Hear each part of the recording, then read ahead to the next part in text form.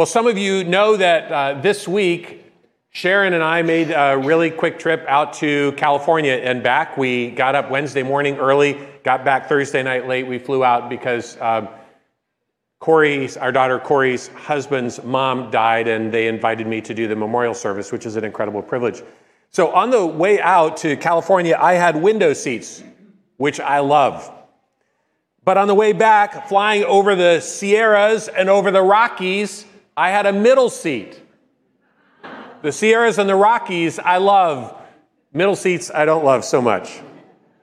But I didn't even have the opportunity to get the tiniest bit grumpy, because from the moment that I sat down on the plane, I had an amazing 3-hour conversation with the woman who was sitting in the seat I would have liked to have been sitting in by the window. She was really sharp, deeply reflective, a very honest young woman who was really struggling with her Christian faith. She grew up in a Christian context, but for the past several years, she had been deeply struggling with her Christian parents, her Christian friends, her Christian college, and her Christian church. And again, this was the issue that her struggles boiled down to. You believe in something that claims to have the power to transform people's lives, to make them over, to make them new. And yet you live in ways that are not in any way distinctive from the world around you.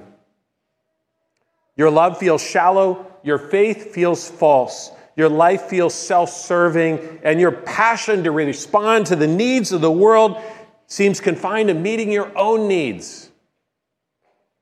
How you live, how you relate, fails to give evidence of the very thing that you claim to be, a made new follower of Jesus. Shouldn't your life be less about you? So, if someone that you knew was talking about you to a stranger like me on an airplane, and talking specifically about how your Christian faith finds expression in your life, what would they say about you?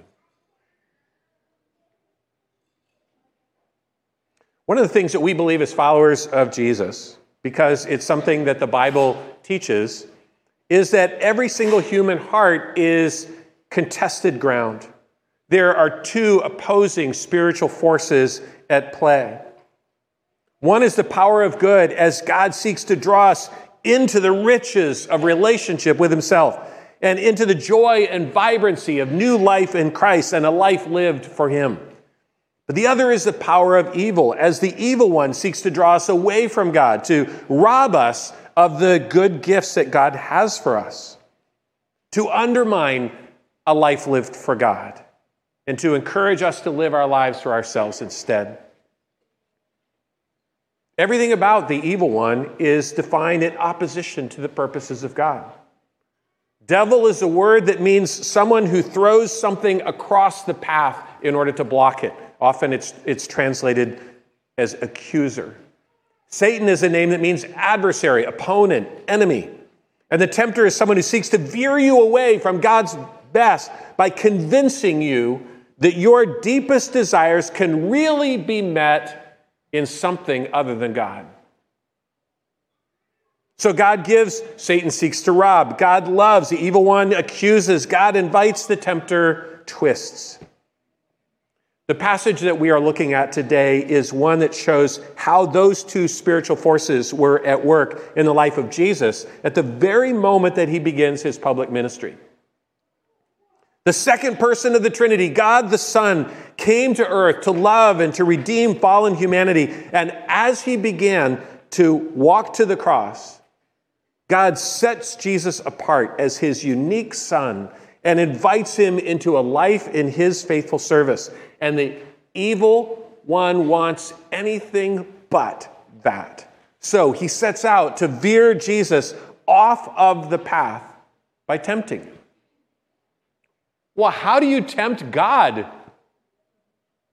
How would you try to get Jesus, the Son of God, fully human and fully divine, to veer off of the path of obedience? Fascinatingly, the way that Satan tries to tempt Jesus is with the truth, even to the point of quoting Scripture. But the truth twisted ever so slightly.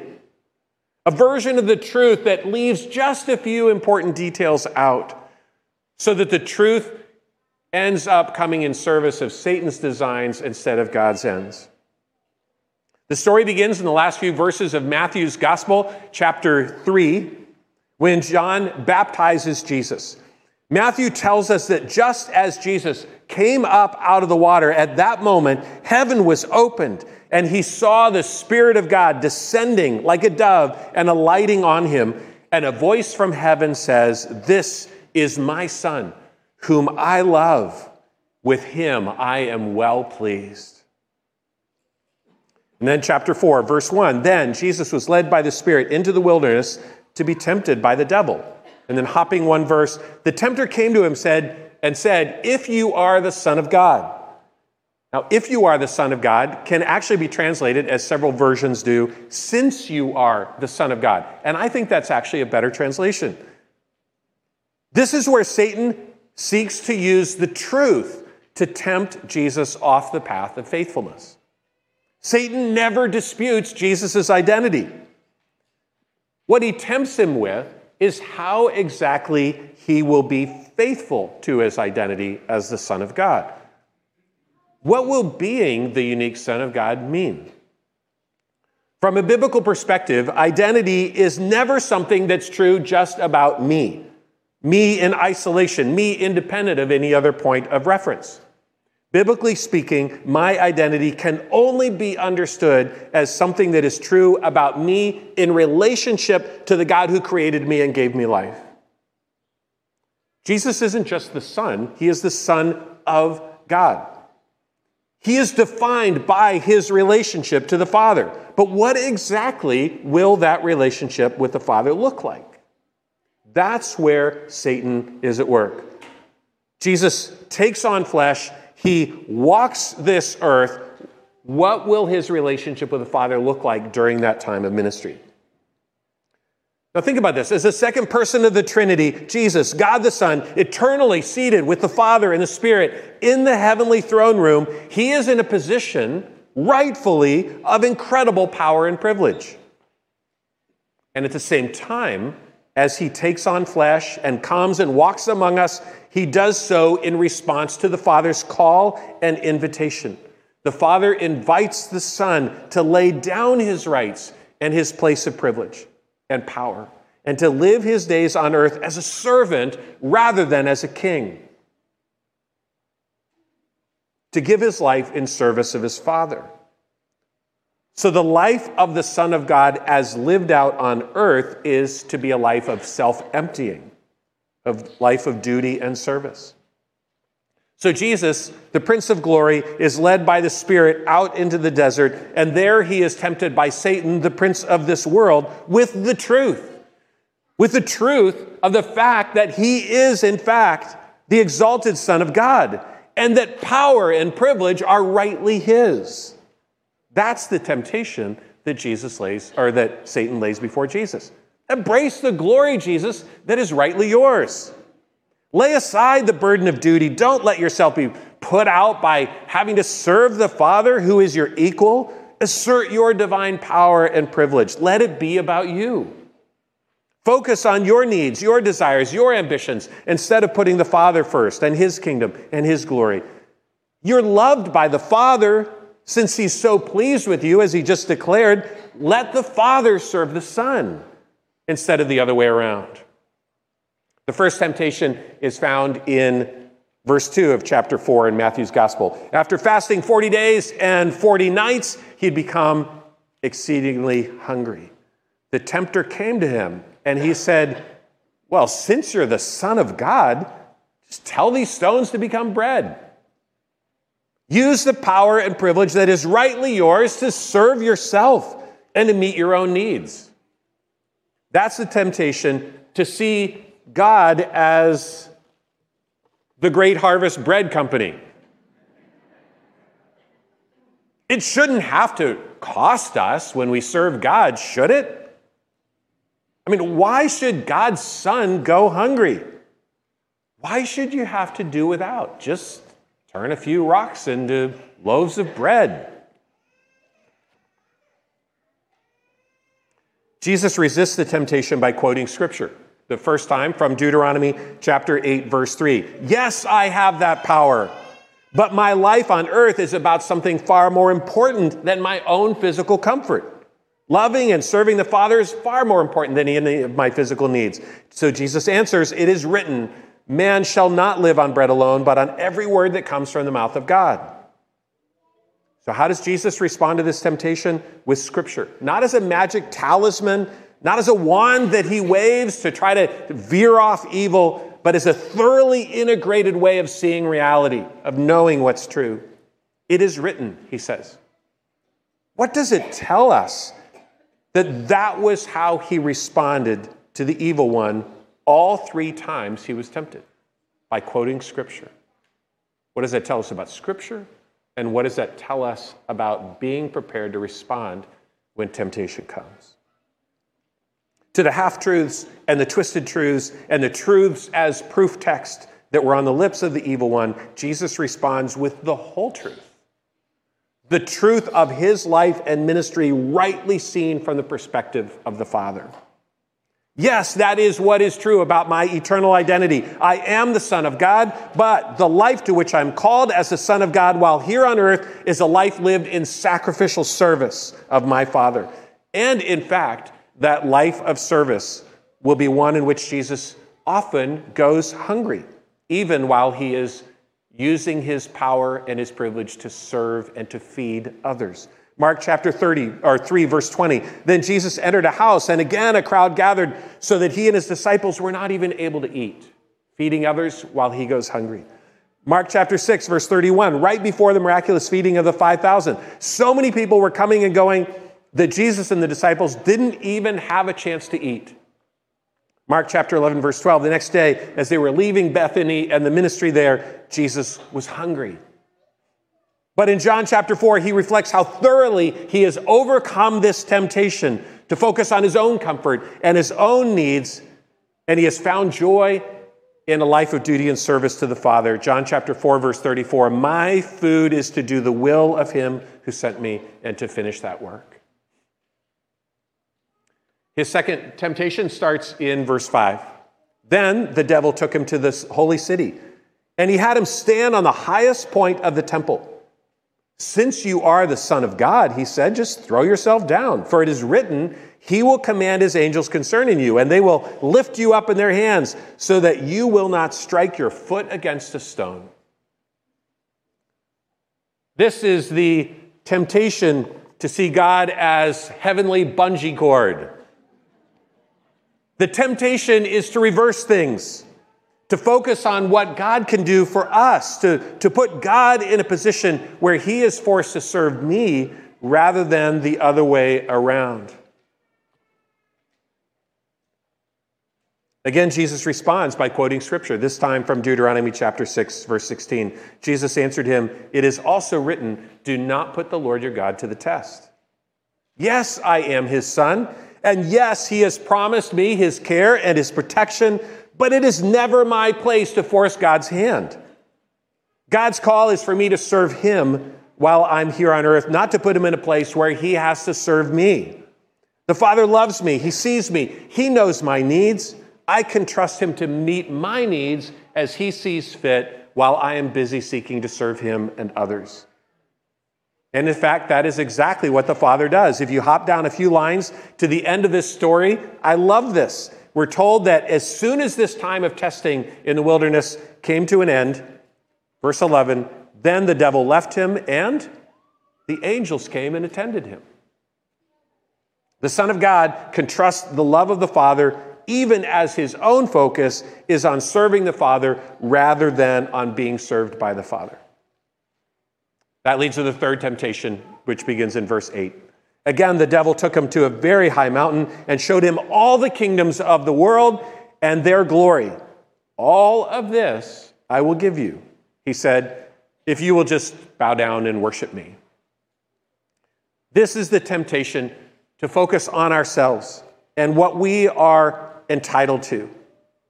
Setting aside thought of the glory and the honor that are God's due and focusing on the glory and the honor that are our due instead.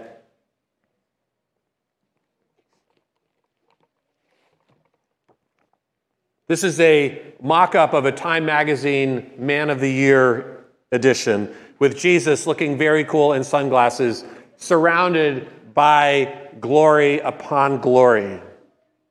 This is the temptation to see God as our own personal celebrity agent, advancing our own causes and our own careers and our own reputations.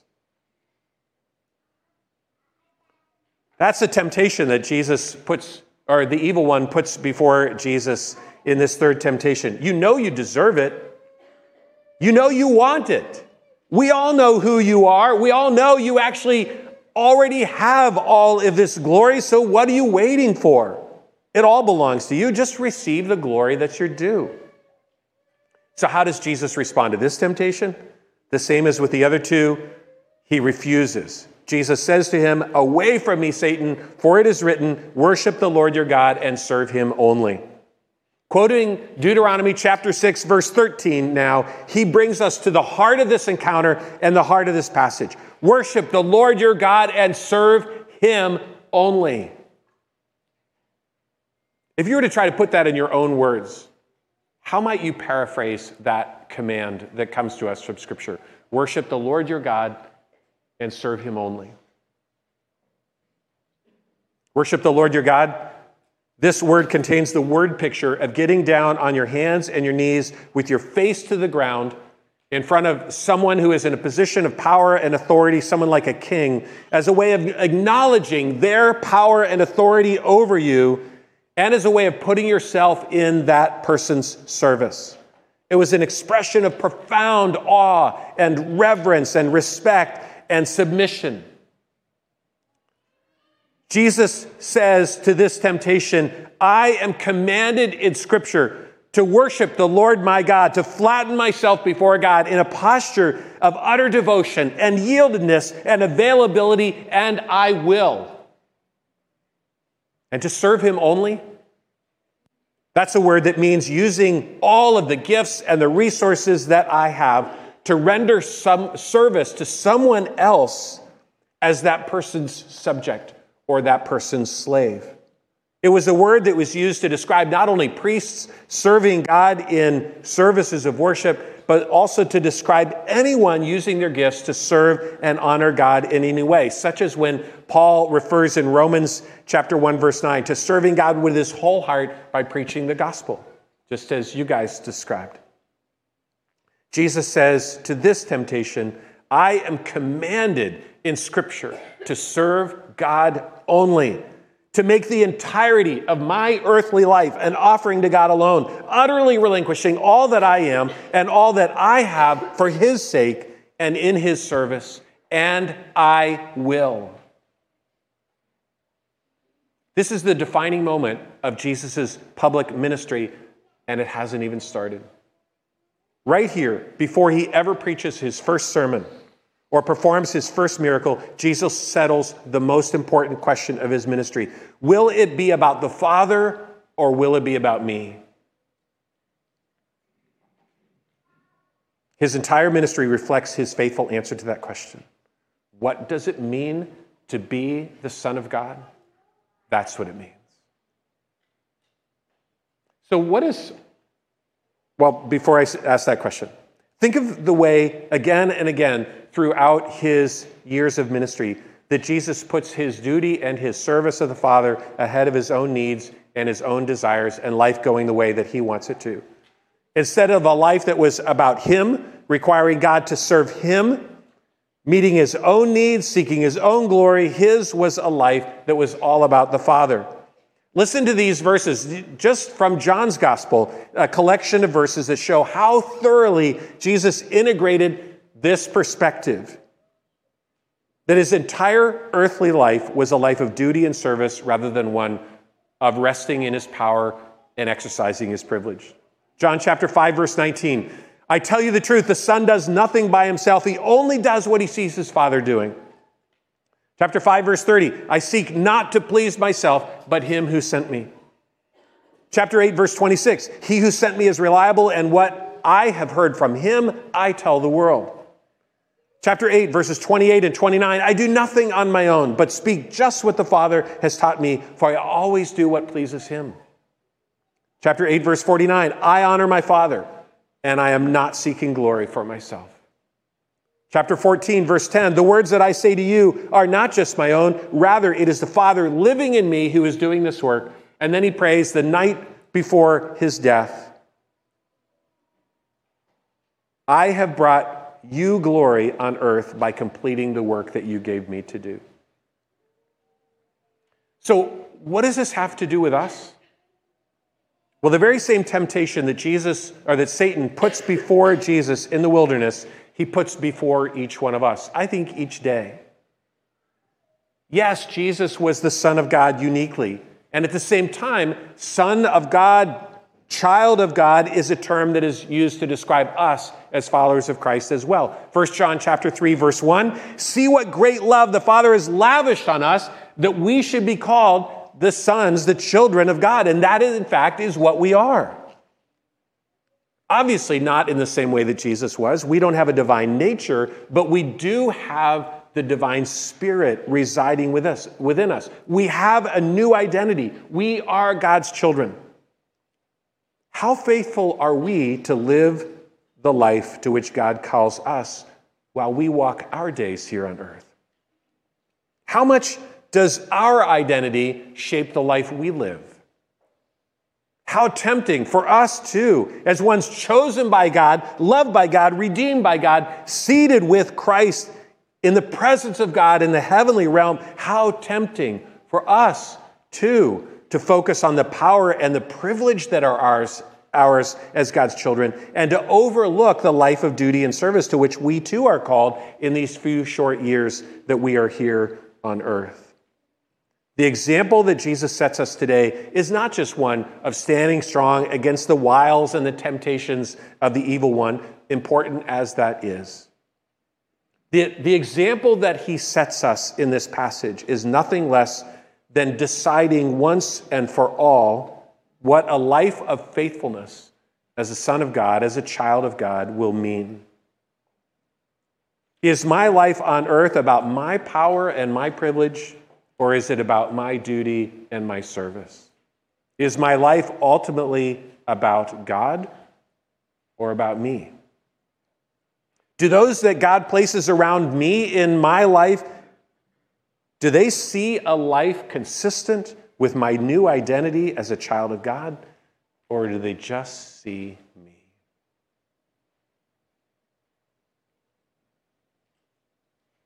Jesus says, it is written, flatten yourself before God in a posture of utter devotion and yieldedness and availability, and make the entirety of your life an offering to God alone, utterly relinquishing all that you are and all that you have in his service. What is your response to God's invitation? And the evil one says, nah, just make it about you. What is your response to his temptation? Would you pray with me?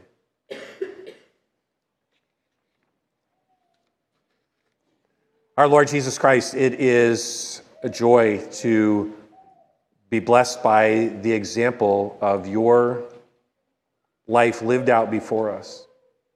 Thank you for the way that you have modeled what a faithful yes to the Father looks like.